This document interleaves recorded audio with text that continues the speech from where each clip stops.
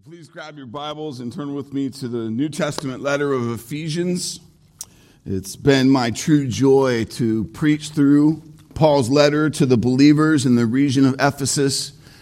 Wonderful book that God has ordained, Holy Scripture, for us to have, to grow in Him. If you need a Bible, we have some on the back shelf. We'd love for you to have that for reference. I encourage you to bring your Bibles with you to be familiar with the text. We also have blank pieces of paper back there and pens if you're a note taker. I'd like to take notes through the sermon for your study and reference later on in the week.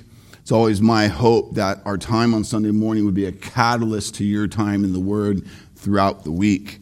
If you're new or visiting, I want you to know that here at Disciples Church, we're committed to preach and teach not the things that we think you need to hear, not the things that we want to say, as is all too popular in modern churches, but we're committed to preach God's Word.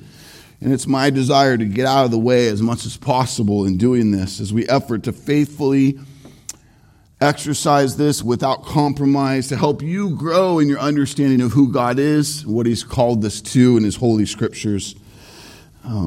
We, in effort to do this, preach book by book, verse by verse, many times word for word, to rightly divide and understand Scripture in light of Scripture.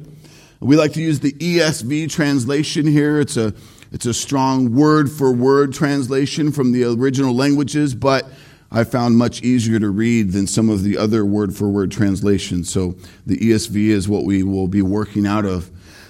Today, as we continue in chapter 5 of Ephesians, we're going to look to the next section of the text, verse 22 through 33. It is here that we encounter truly one of the most substantial and helpful insights in all of Holy Scripture on the topic of marriage. As we look to dive into this passage, I want you to see that Paul's focus on marriage, as he's about to get into, is really built on the words of a few verses he's already said in Ephesians chapter 5, 15 through 17, where Paul says, "Look carefully then how you walk, not as unwise, but as wise, making the best use of the time, because the days are evil. Therefore, do not be foolish, but understand what the will of the Lord is." God has saved us, church, by His amazing grace from our sin. He's commissioned us to live our days for His glory, for the making much of His gospel, until He ordains to take us home to enjoy Him in holy heaven forever. If you have not truly confessed your sin before God, not truly trusted your life to Jesus to be your Savior and the Lord of your life, this is where you must start. As we look to the rest of this text, you cannot succeed in life. You cannot thrive in what God's intended you to be while in bondage to your sin. You need to be saved, forgiven, empowered with the Holy Spirit to have a will and an ability to live for Him and His glory. You're desperate for Jesus to be your Savior, to lead your life. And it's our deep prayer that you would know Him, be born again. Church, we must remain mindful of these truths in the days that God ordains for us under the sun, that we would make much of His name. The days that we live are surely evil. And as we navigate these things, Jesus is the only answer. May we who belong to Him not try to be wise in and of ourselves, the gathering of our own wisdom, but we would look to God for His perfect wisdom found in His holy word. May we not be foolish, but understand what the will of the Lord is, especially today and in the coming weeks as we look to this most important topic of marriage. Before we dive into the passage that I'll preach today, I want to say a few things about marriage by way of introduction to what we'll do in the next 4 weeks. The topic of marriage is such a central and important area of life and our testimony, as we're going to see in the coming weeks.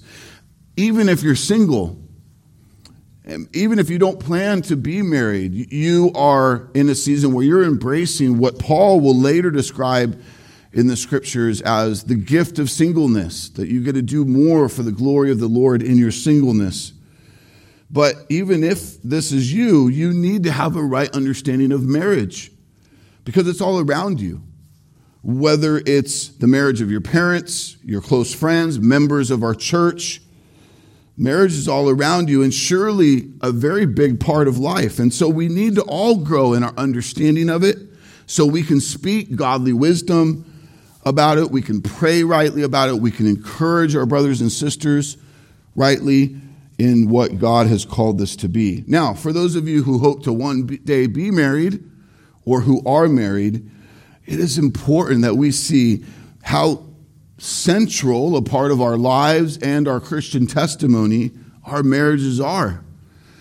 How much our gospel testimony is connected to our marriage, as we're going to specifically see next week. It is my true hope that you really long to better understand God's design for marriage, that you long to humble yourself, to grow in how He has created this to be and to be lived out. The simple reality is there's never been a generation whose view of marriage is high enough. The chasm between the biblical view of marriage and the common secular view is and has always been gargantuan. Some cultures and generations in history have respected the importance or the permanence of marriage more than others, but many, like our own, have such a low, casual, take it or leave it attitude towards marriage that it makes the biblical view even seem maybe ludicrous at times, so out of touch or out of reach. I can promise you that any legitimate study of God's word of marriage, as we look to it with all of Scripture, will truly challenge your own view, and if you commit yourself to it, will surely help you grow in your understanding and your application of it. It's marriage counseling, the teaching on this topic has been one of the sweetest parts of my 20-plus year career as a pastor, and I just continue to be blessed, young or old, at what an authentic study of God's word will do to take your marriage to a place it's never been. My prayer leading up to our time together in this passage and for the next month is that you would be very intentional to really lean in and really consider what marriage is in a far deeper and stronger and more glorious way than you or our culture has seen it before. What God will do with this in your marriage and your life is exponential. But we must truly come to this topic with true humility. And the greatness and the glory of God on our marriage is beyond our ability to think or to feel, now watch this, without divine revelation, without illuminating or awakening of the work of the Spirit in us. In simpler words, we cannot know what marriage is without learning it from God. So this makes sense. I mean, when we consider that with other things, it's the way we think. If you truly want to understand how something really works, you go to the one who created it, built it, designed it. If you may be very skilled at operating your home computer or laptop, but the person or team that designed that platform and the software and the layers within, the depths of that computer, what they know it can do is far superior to what you understand, as skilled as you are. And so we must go to the source of marriage, the author of marriage. That's why we must go to God's word, must go to God himself. In my 20-plus years as a pastor, I've been blessed to teach and counsel on this topic with so many couples, hundreds and hundreds of couples over the years. Again, young and old.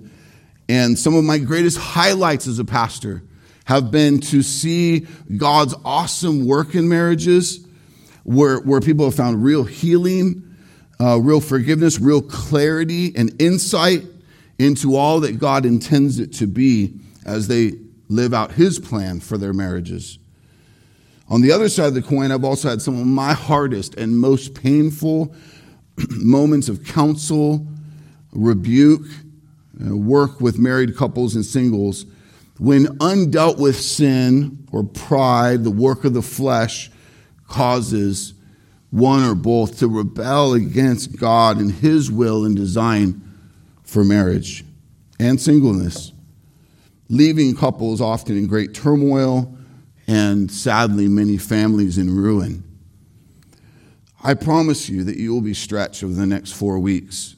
And as we dive into this important passage in Ephesians 5, I ask that you humble yourself to really want to know and understand it from God's design and plan and purpose.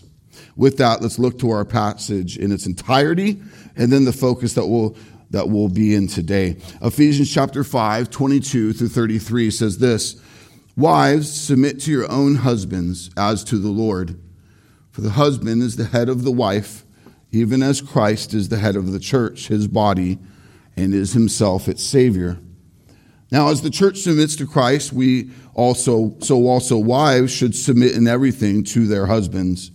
Husbands, love your wives, as Christ loved the church and gave himself up for her, that he might sanctify her, having cleansed her by the washing of water with the word, so that he might present the church to himself in splendor, without spot or wrinkle or any such thing, that she might be holy and without blemish.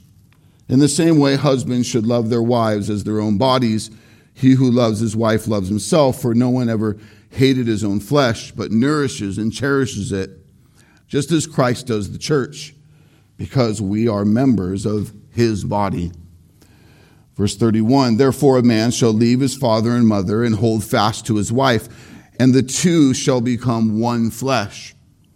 This mystery is profound, and I am saying that it refers to Christ and the church. However, let each one of you love his wife as himself, and let the wife see that she respects her husband." Church, notice with me 4 points of focus we see in this entire passage.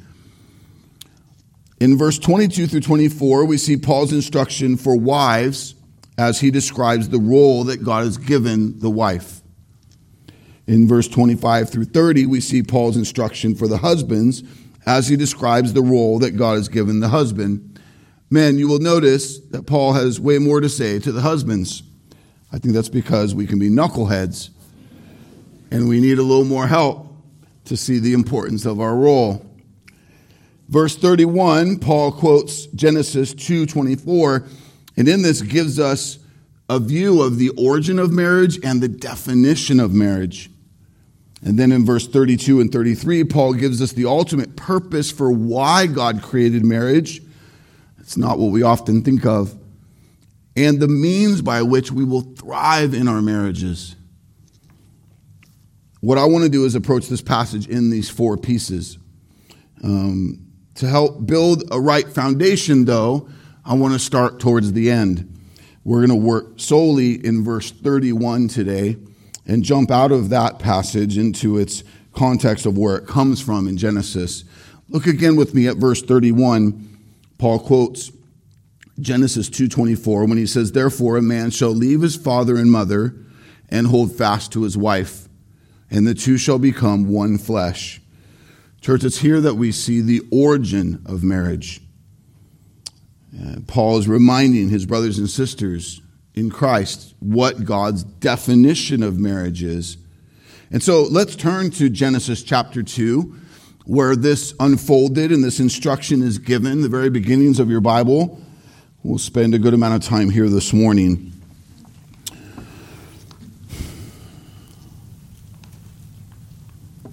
Genesis chapter 2, 18 through 25.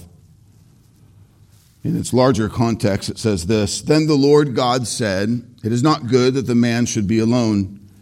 I will make him a helper fit for him.' Now out of the ground the Lord God had formed every beast of the field and every bird of the heavens and brought them to the man to see what he would call them. Whatever the man called every living creature, that was its name. The man gave names to all the livestock, to the birds of the heavens and the beasts of the field.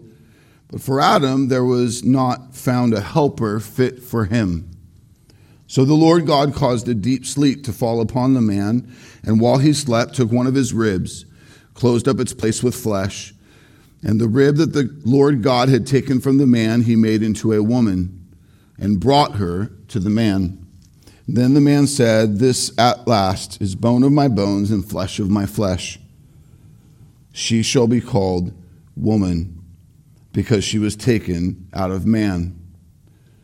Therefore, a man shall leave his father and mother and hold fast to his wife, and they shall become one flesh.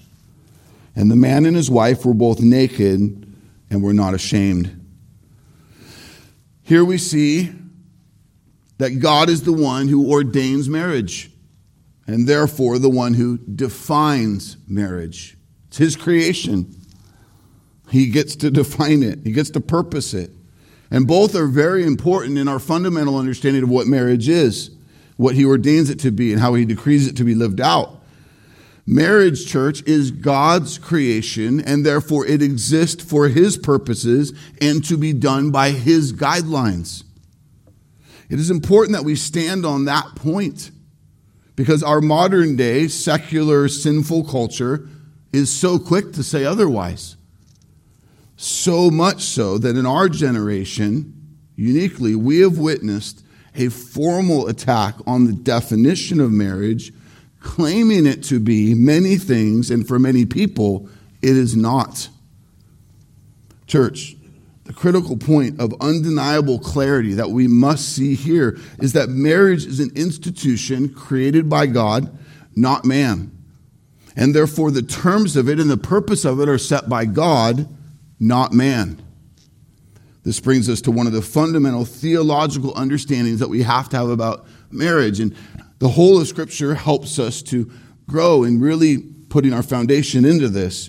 When God created this world, there were specific things that God, the creator of all things, instituted for man to carry out through this creation that needed to be identified and understood and carried out to his design and his plan. These things, in theological terms, are often called creation ordinances or creation mandates. There are several creation ordinances that all of mankind are commissioned by God to do. One of those we see in Genesis 1:28, and that is to work. That God calls mankind to work. It was his good will that we would work the land that he created. Another creation ordinance that God puts on all mankind is that we would practice Sabbath, meaning one day in 7 we would stop and have a day focused on God. He designed that in the DNA of man, that we would practice this in all of our working and all of our ways of staying busy, that we would have a dedicated day to honor him. Another example we see in Genesis 1:28 is procreation. It's a creation ordinance that man would multiply and subdue the earth. And another creation ordinance, which is our main focus today, that we see in the creation narrative, is marriage, defined in Genesis 2:24. Therefore, a man shall leave his father and mother and hold fast to his wife, and they shall become one flesh. Understanding God's intention and unique purpose for creation ordinances are a critical foundation for our study of marriage. Without it, we get off onto a place that we shouldn't be. Two important things we have to know, though, about creation ordinances. Number one, an ordinance that is creational is perpetual, meaning creation ordinances are to be carried out from the beginning of the creation to the end of that creation. That's its term. That's important. We're going to come back to that in a moment because it's been attacked multiple ways throughout the generations. Number two, creation ordinances are commanded to be rightly honored by all men and women, by all mankind, not just by some certain groups. Let's consider the first point for a moment. An ordinance that is creational is perpetual. It is to continue until that creation ends. The Apostle Paul shows us the importance of the creation design in his teaching in a number of places in the New Testament, as he appeals to the creation order when he asserts the distinct roles of men and women in the church and in the home. He roots the foundation of God's design for these things in the creation account. How did God design this to be? And in this, solidifying his point about how marriage should be. Paul's point is that it is the way it is and still is to be understood and carried out because it's a creation ordinance. For example, one of the places we see Paul do this is when he refers to the headship of the husband, as God defines the relationship to be, by solidifying the principle in the design. In 1 Timothy 2:13, he says, Adam was formed first and then Eve. He's building the ongoing reason why the roles in marriage are to continue to be on the creation ordinance, and that it's not to change. Time doesn't change these things. Many can be guilty of reading the Bible in parts and wondering and claiming that this no longer applies to us. Now, while there are things that God has ordained to happen only for a time, as Scripture is clear to define that, when the topic at hand is a creation ordinance, it is still for today, and it is to be lived out that way for the rest of this creation. It is not to change. Another example of the perpetual reality that marriage serves its purpose for this creation is Jesus' clear words that marriage is not for the next life. Some of you may not know this. When we die, human marriage doesn't exist or continue. Why? It's designed by God for this creation, for this time in life, and not for the next. It serves a purpose, as we'll see next week, for this creation that is fulfilled and therefore not needed in the next. Jesus says in Matthew 22, verse 30, for in the resurrection they neither marry nor are given in marriage, but are like angels in heaven. So this shows that after death, human marriage is no longer. Human marriage is God's design and purpose for this life only. Let's consider the next point. Creation ordinances are to be commanded to rightly be honored by all men and women for all mankind, not just for specific people or groups, or secular people might say, oh, that's good for you Christians. No, it's his design for all his creation. This means the mandates of God that he gave to mankind at creation are not just for a select group, but are for all people. Now, if you're tracking with that line of thinking, then you might ask a fair question, which, how does a person, given the gift of singleness by God, honor then the marriage ordinance? And we would say it this way: they honor the marriage ordinance by not having marriages themselves. Rather, they honor the marriage ordinance by lifting up God's design for marriage, by speaking of God's design for marriage correctly, by encouraging others in God's design for marriage, by not voting to approve ungodly definitions or practices of marriage, by not tempting a married person with sexual immorality, and so on. The ordinance is still a reality in the creation they live in and is to be upheld God's way. So they honor it as appropriate to them. Church, we must rightly be equipped with this understanding, because what many will attempt to say is that it's okay for you to believe this because you believe in God or value the authority of his word. But because they don't value those things, they'll say, I'm not bound by that. I'm not bound by his laws or by his design. That's just simply not the case. Creation doesn't get to tell the Creator how it is or create their own way. That's just more evidence of their lostness and sin, their rightness in their own eyes, the deception that they live within. The created does not get to choose how they are governed or how things are to be. They are all under the mandate of the Creator. Why? Because they're all his created. He gets to tell us how this is to work. Why? Because it's his creation, because it belongs to him and it exists ultimately for his glory. Now let's go back to the definition, installation of human marriage given in Genesis 2:24. Therefore a man shall leave his father and mother and hold fast to his wife, and they shall become one flesh. Again, this is the verse that Paul is quoting in Ephesians 5:31 within our text. I want you to see that Jesus and the apostles, thousands of years later, are holding up the creation ordinance for marriage just as we should today. For example, Jesus taught on marriage as recorded in the gospel testimonies. We can read it in the gospels. He teaches clearly that marriage is a one flesh union made by God and bound until death. To prove that is an unchanging standard. What does he reference or call their attention to? What does he stake his argument in? He calls them back to the creation account and uses the creation ordinance for the authoritative basis of what marriage is.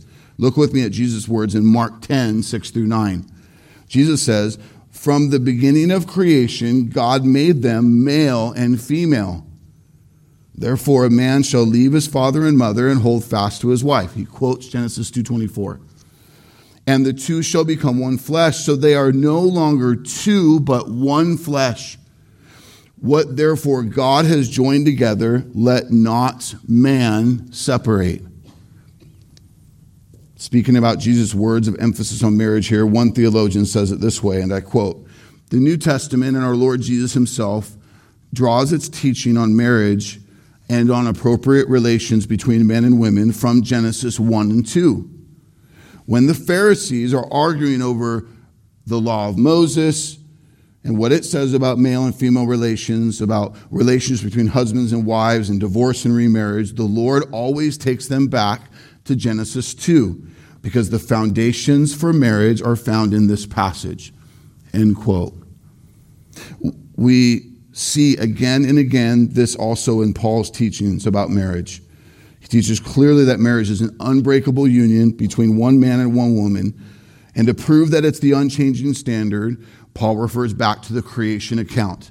Church, this is what we see him do in Ephesians 5:31.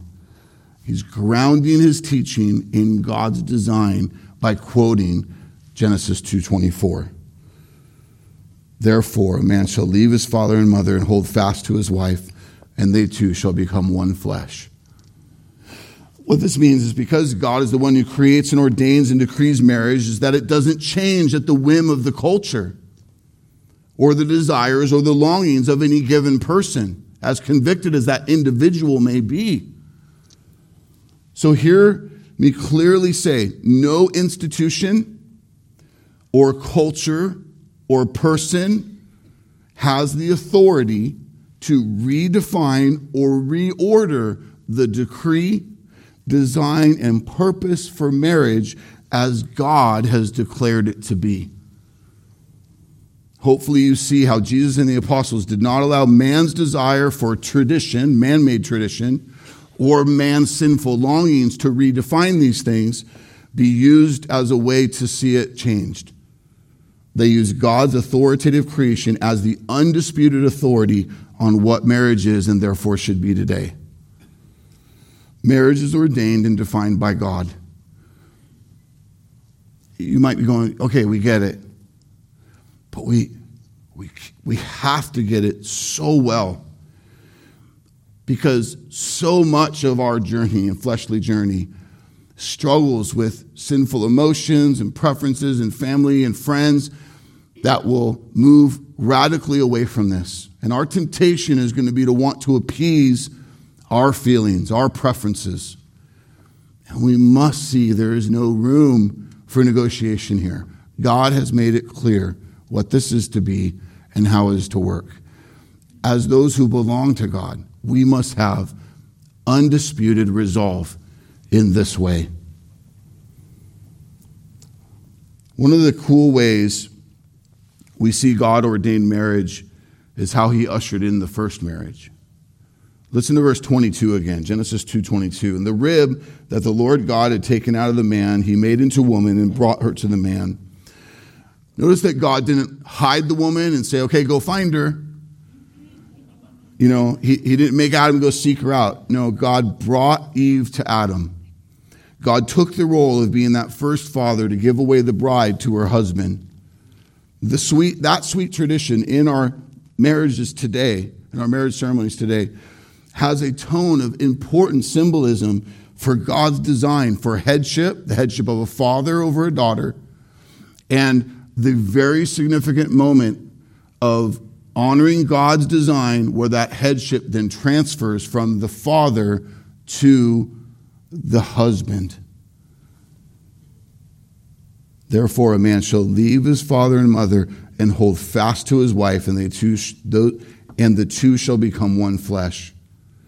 The man and the woman formally leave their role in the family of their upbringing, and they form a new family. This is done in the act of marriage, and it is significant, and it needs to be understood and valued. I've seen for a lot of years married husbands or wives overcling to the traditions or the desires of their parents and their family after they've been married. And this brings a lot of problems into a marriage because in some ways they're living outside of God's design that a new marriage has begun. We need to rightly see the transition that happens here as God has designed it. And while we are to respect our parents, honor them, even in adulthood, there is a real change that has happened in the forming of a new family. Because God is the one who designs and decrees marriage, church, he is the one who defines it too. Jesus drives this home when he says in Matthew 19, 4-6, have you not read that he who created them from the beginning made them male and female, and said, therefore a man shall leave his father and mother, hold fast to his wife, and the two shall become one flesh. So they are no longer two, but one flesh. What therefore God has joined together, let not man separate. Jesus is quoting God's definition of marriage found in Genesis 2:24, and he's saying what God has ordained marriage to be is not negotiable. So let's look to that definition of marriage, and I pray that in this we climb into some layers here that really open the door for you to see it in a way you haven't seen it before, and therefore be very blessed by it. Therefore, a man shall leave his father and mother and hold fast to his wife, and they shall become one flesh. The Word of Truth Catechism recaps all that God's Word says marriage is in question 29. What is marriage? Marriage is a covenant relationship whereby God joins together one man and one woman into a one flesh union designed to be faithful and last until the couple is separated by death. We have to slow down and consider here is the absolute uniqueness of a marriage relationship, and that a man and a woman make a vow to covenant to unite until death do them part. And God binds that vow and that covenant into what is called a one flesh union, a relationship and a bond like no other. In God's definition of marriage, there is a depth, church. There's a beauty that I have found most people have not really taken hold of or really understood until better fleshed out with right teaching of the Word. And what's good about that is now there's depths and layers to what this is and purpose for it that you haven't had. And so it's a good way to go forward in honoring God. In my many years of teaching on and counseling people in marriage, I've essentially seen that there's two most popular but contradicting views of what marriage is. One, I would say, is contrived by common man, and one is God's clear design for marriage. I want to look at both of them with you today, and in this, hopefully help us grow. Let me show you the first version that I found that many naively hold to. I like to call it togetherness.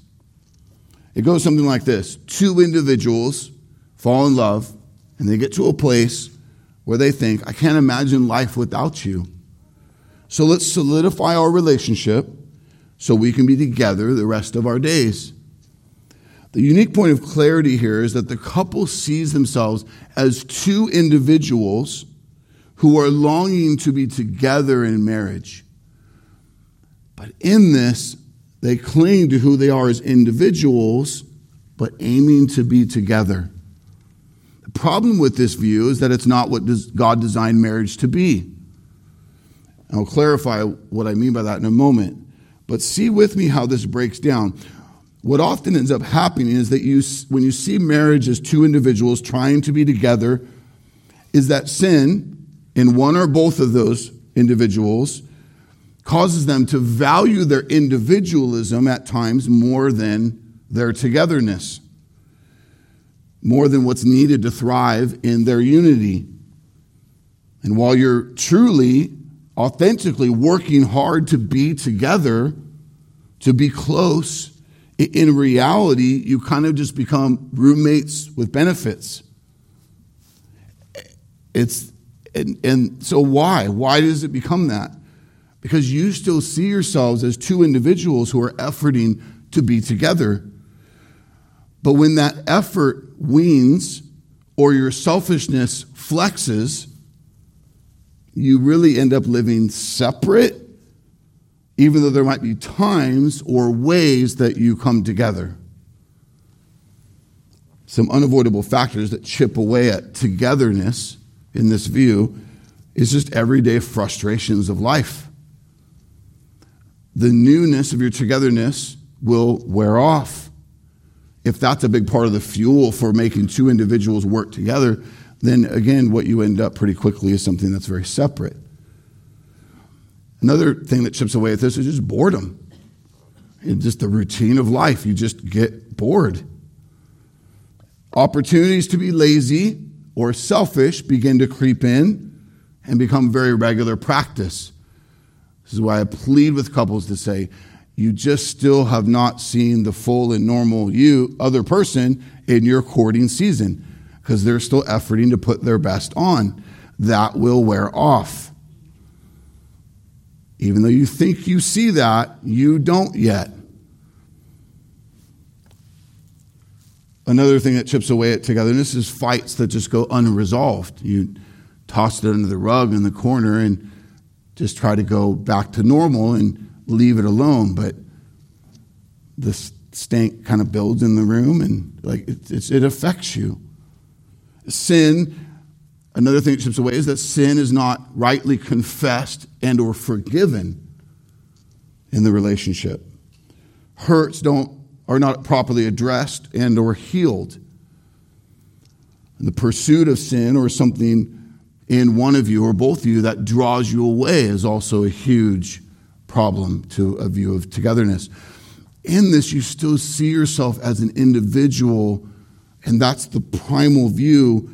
In this mode, while there's efforts to be together, it fundamentally is missing what God has designed marriage to be. The view of two individuals efforting to be and remain close or together is not sustainable when all of this that I just mentioned is haunting you day after day, year after year.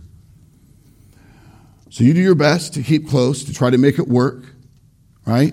Does it sound familiar?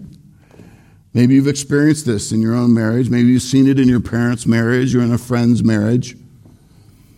We see it all over. Sadly, surveys show that large numbers of people are very unfulfilled, unhappy in their marriages. I think this is largely due, in my experience, to misplaced foundational view of what marriage is in the first place. It doesn't matter how hard they're working if what you're aiming to do is wrong or short-sighted. I like to use this illustration often over the years. Christopher Wren designed St. Paul's Cathedral in London. There's a couple pictures of it here. One of the world's most beautiful buildings. And he wrote about the reactions of the construction workers who were asked what they were doing.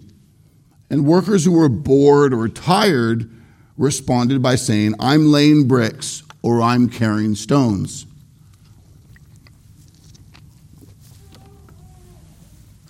But one worker who was mixing cement seemed cheerful and enthusiastic about his work. And when asked what he was doing, he replied, "I am building a magnificent cathedral."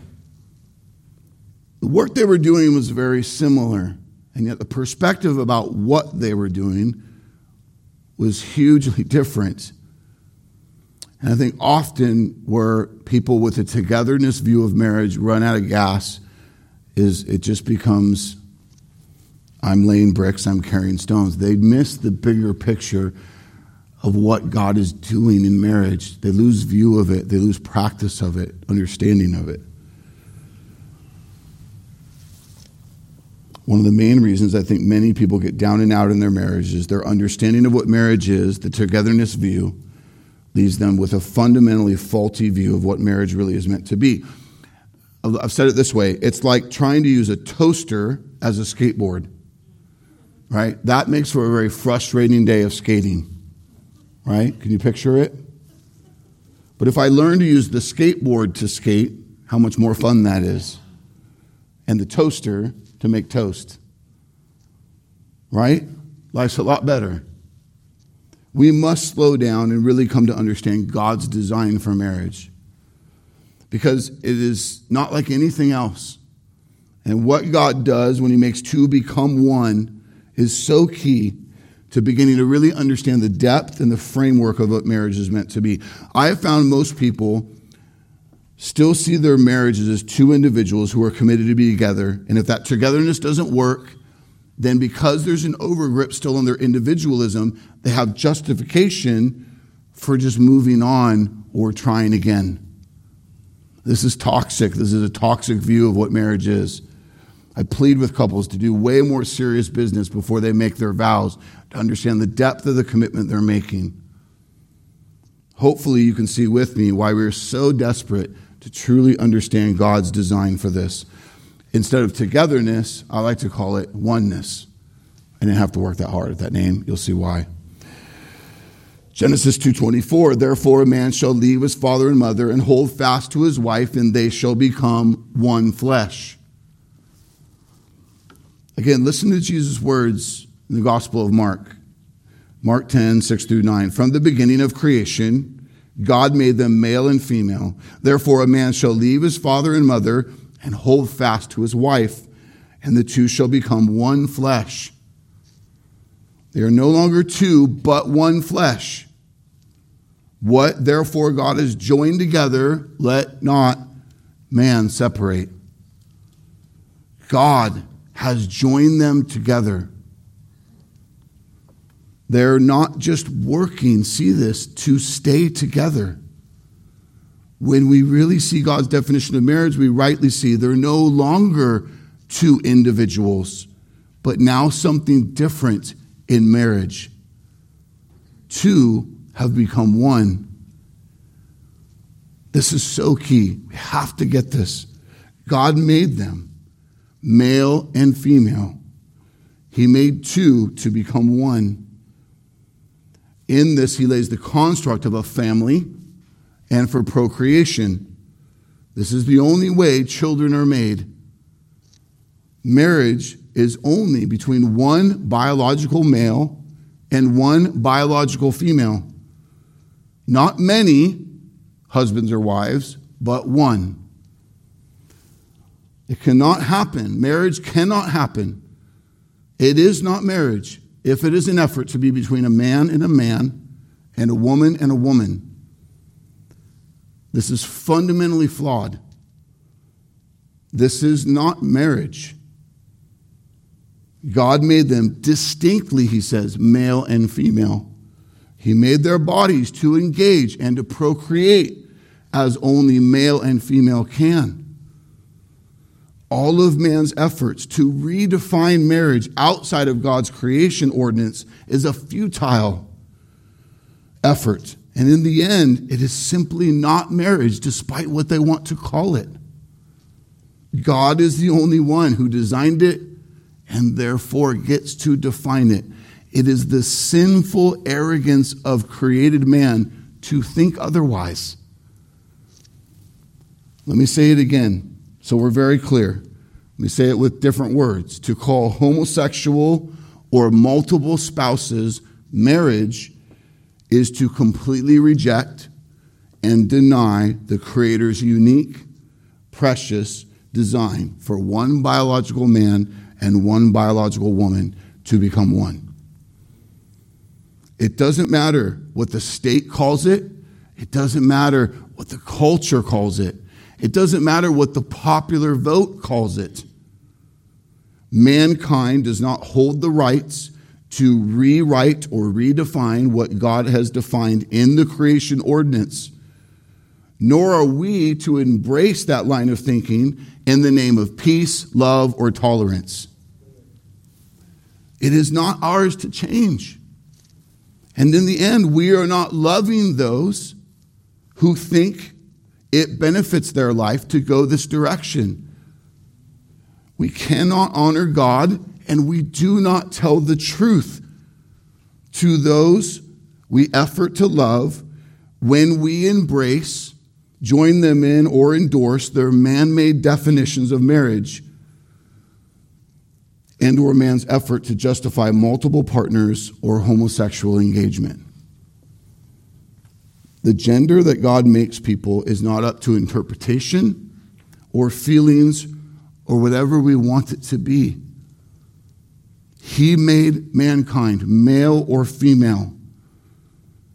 And when one man and one woman unite in a one flesh union, listen carefully, they're uniquely different but complementary genders are united together by God into a one flesh union.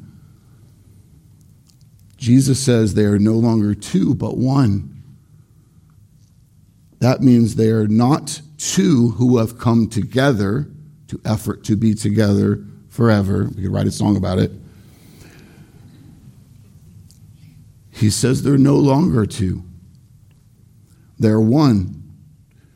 We have to do business to climb into that.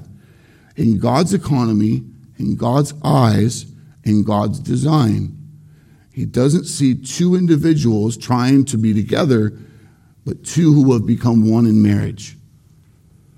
In togetherness, the view is still two individuals working to be and remain together. But in our sin, we still act as individuals, and that's why it breaks down. We need to see it God's way, that we're no longer two, but one. This is a supernatural thing that God does in a marriage, even though, in case you think I'm completely off my rocker, even though there's still two people, all right? No one's arguing that, okay?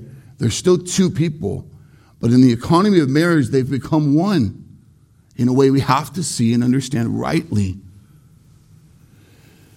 There's a bond, a uniting that God does that makes this something very special and very new. This is why the most central, watch this, and vital part of any wedding is the vows. You can have miles of parade and music and flowers and all of the pomp and circumstance that you want to put around a wedding. But it's not a wedding unless the vows are rightly declared. That's the key. You could do nothing else but just simply gather to say the vows before God, and you are married. Let me ask you this. This is interesting. Where are the vows at a wedding said? They're said at a wedding altar. Whether your wedding is inside or outside, it's always understood that the vows of a wedding are said at what is known as the wedding altar, even if there's not an altar. That is the location that's done. Have you ever stopped to think about why? Why is it called an altar? An altar is a place of death. That doesn't seem to fit the beautiful white dress and flowers and flower girls, right? How does that go together? But it is the essential part of making a wedding an actual wedding. Why? Because it is exactly what is happening when God makes two one. When you decide to become one with another person, you are laying down your individualism. If you don't want to lay down your individualism, don't get married. If you already are married, it's too late. You don't get to go backwards. You are saying, I no longer will act as an individual, demanding my own way, but instead I will be one with my spouse.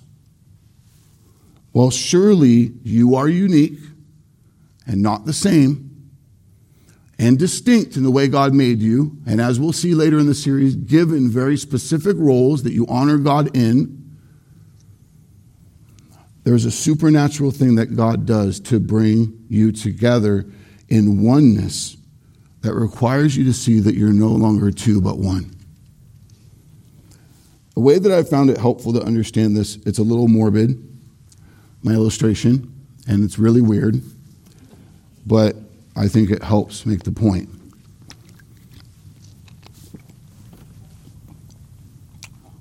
Imagine what you're doing in your commitment on your wedding day to become one is like going to the surgeon, the hospital.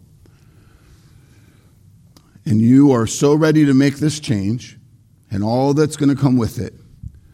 The commitment you're making to no longer be an individual, but to be joined to another. You look to that surgeon and you say, sew me to this person. And he knocks you both out and spends the next many hours of a day putting your two bodies together. And when you wake up, you are now this freaky three-legged thing. Told you it's weird. And now two has become one. You've been on your own 2 feet. You learned to walk when you were little. You learned how you balance, how you navigate a room, the pace at which you like to go, the temperature at which you like things. You have to see you have given all of that up to be joined to another. And I want you just to pause for a minute. We're going to get to this later in the series. Think of how much communication and patience and love is required to just walk out of the hospital in your new form.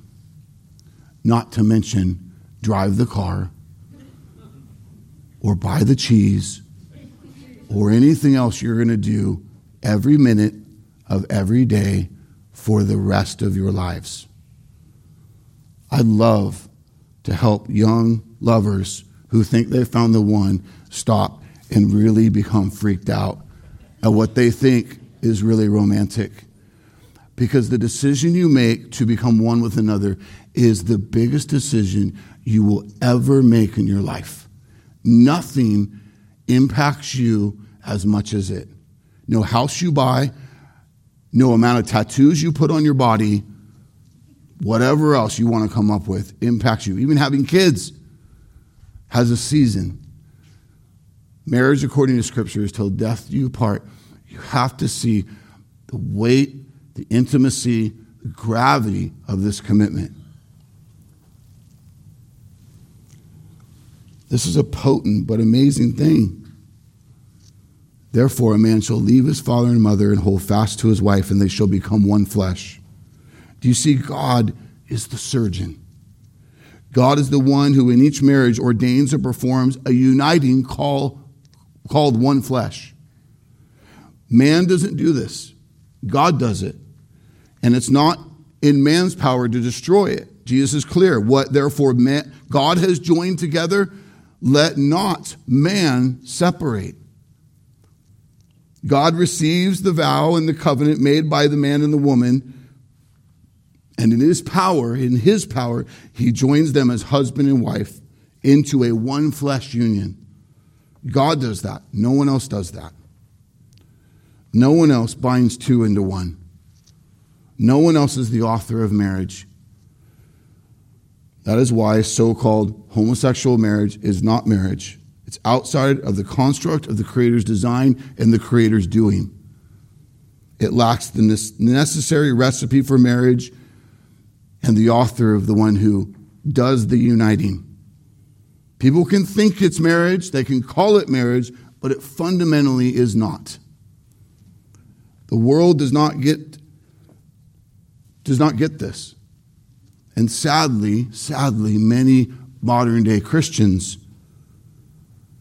people claiming to belong to Christ, lack a full or right understanding of this, which is one of the reasons why marriage is often treated so casually in our culture and never lived out to the fullness of what God intends it to be. This is one of the reasons marriage in the world and often in the church is not seen as the miracle and the wonder that it is. And hopefully today, as you begin to taste some of this, begin to climb into it, you can see just how much room there is for God to take you to places in marriage that you've never thought or been. What I find really interesting is the answer about what this is right before us. In just about every marriage or wedding you ever go to, you don't have to go any further than the traditional wedding vows to see how God has designed it to be. And so to wrap up this morning, I want to look at the vows with you. I know of no legitimate pastor who will officiate a wedding and call it official without the formal wedding vows being included. Why? Because they are the covenant that honors God's design for marriage. A couple may include some of their own words in addition to the formal vows, but these must be included if you're going to honor God and call it marriage. Consider the formal traditional vows with me for a moment and see what I mean by God's intention for marriage has been right in front of us the whole time. For those of you who are planning to be married or who are married, take a second with me. I want to encourage you to think about the relationship of marriage that you're hoping for and or are in with new clarity, with a fresh understanding of the commitment that was made at the altar that you were the day you were married or that it's about to happen. Here they are. The first, I take you. I take you and you take me. I give myself to you and you give yourself to me. The second, to be my wedded wife, or if proclaimed from the wife, to be my wedded husband. To be wedded is to be bound by God as one. That's oneness. That's not individuals trying to be together. That's two who are made into one. To be formed into a one flesh union like nothing else. To have and to hold is the next part. Meaning, you are mine and I am yours. The scriptures in 1 Corinthians go so far to say that the husband's body belongs to the wife. And the wife's body belongs to the husband. That's how true and complete this is. You do not belong to yourself anymore. You are now one with another. You've given yourself to this person. You've signed over the rights to them to become one. From this day forward, hear with me, that's covenant language. What is that? That's the term of the beginning of the covenant. The beginning of the term of the marriage covenant is from this day forward. Not yesterday, not 2 weeks from now. From this day. It is legal and binding language. For better, for worse. For richer, for poor. In sickness and in health. These are further terms, meaning if our relationship gets way better or if it gets way worse. If our lives get way better or way worse. If we become really rich or crazy poor. If we are healthy and vibrant or utterly sick and incapacitated. What these statements are saying, we have to see it clearly, is that there is no circumstances, that can or will divide the wedded union. There are no clauses in our covenant that gives us an out. We're all in. Your spouse can become a terrible person and completely not live up to your expectations or their promises. But you are still their spouse. And no change in circumstances changes this or gives you an out. Again, you must see this with God's eyes for marriage and not how man has often chosen to view this. Even if as you look back on it, you see the sin of the view you had. We literally could say, whether you're faithful or not, whether present or not, whether convicted as a criminal to life in jail or not, we are still bound by a one flesh union. The next phrase is to love and to cherish. What this means, and you've got to see this so clearly because we romanticize it. It means I will love you and I will cherish you as my own life and body, no matter what.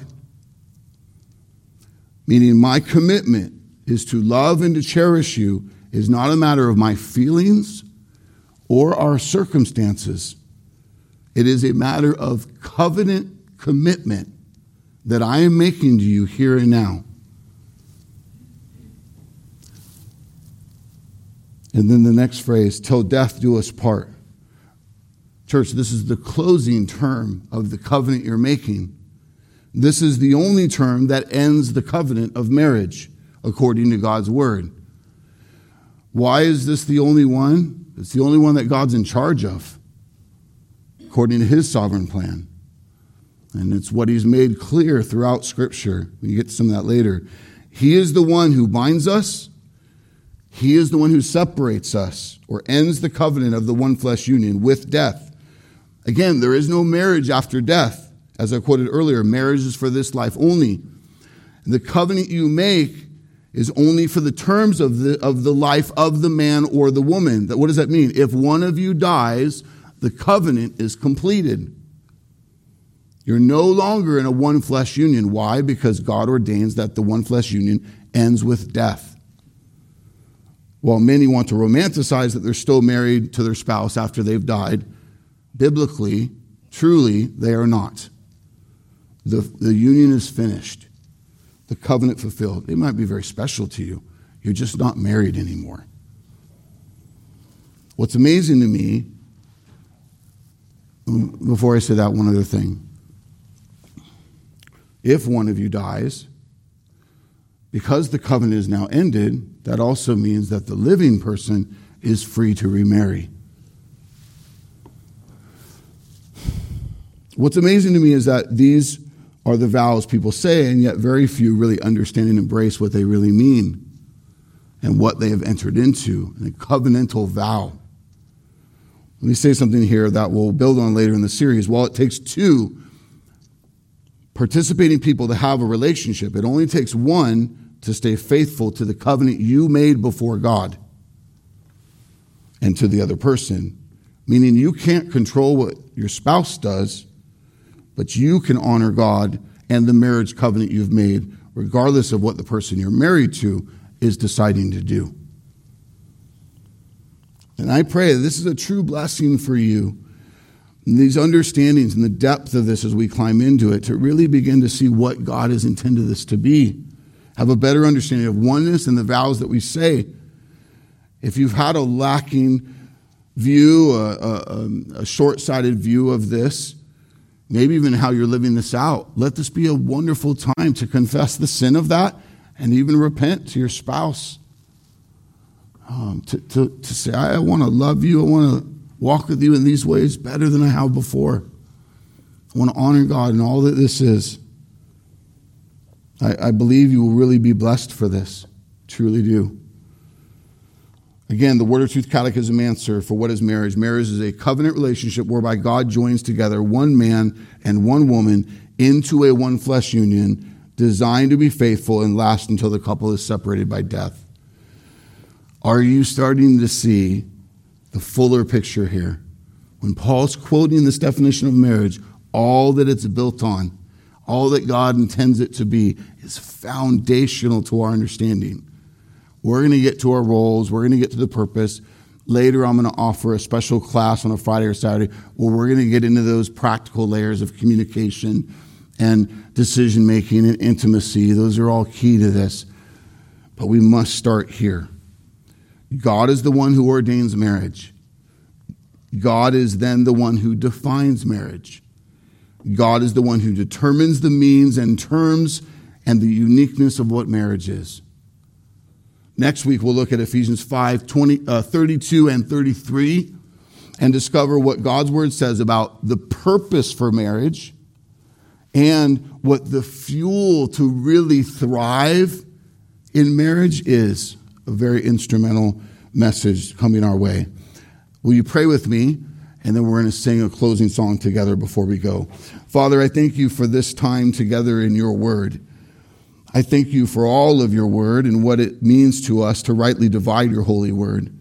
There's so much that we've been so busy with many days in the practical and the temporal that surrounds us. And yet you, the living God, the holy God, has ordained and endured and persevered your word, your written word for us through generations. No written document so solidified, so backed. And so we come to it with just confidence to learn about who you are and what you will for us. We thank you, God, for this beautiful picture into marriage. I pray that you're only beginning to create a hunger in us to understand this better. And there's a true desire to honor you in these things, that we would be fulfilled and satisfied, as we spoke of earlier, in you above all else. Not looking to things that will break down, things that will act selfishly to fulfill us, but ultimately to you to be the source of that, the true source of our love for each other and what you've called us to do and to be.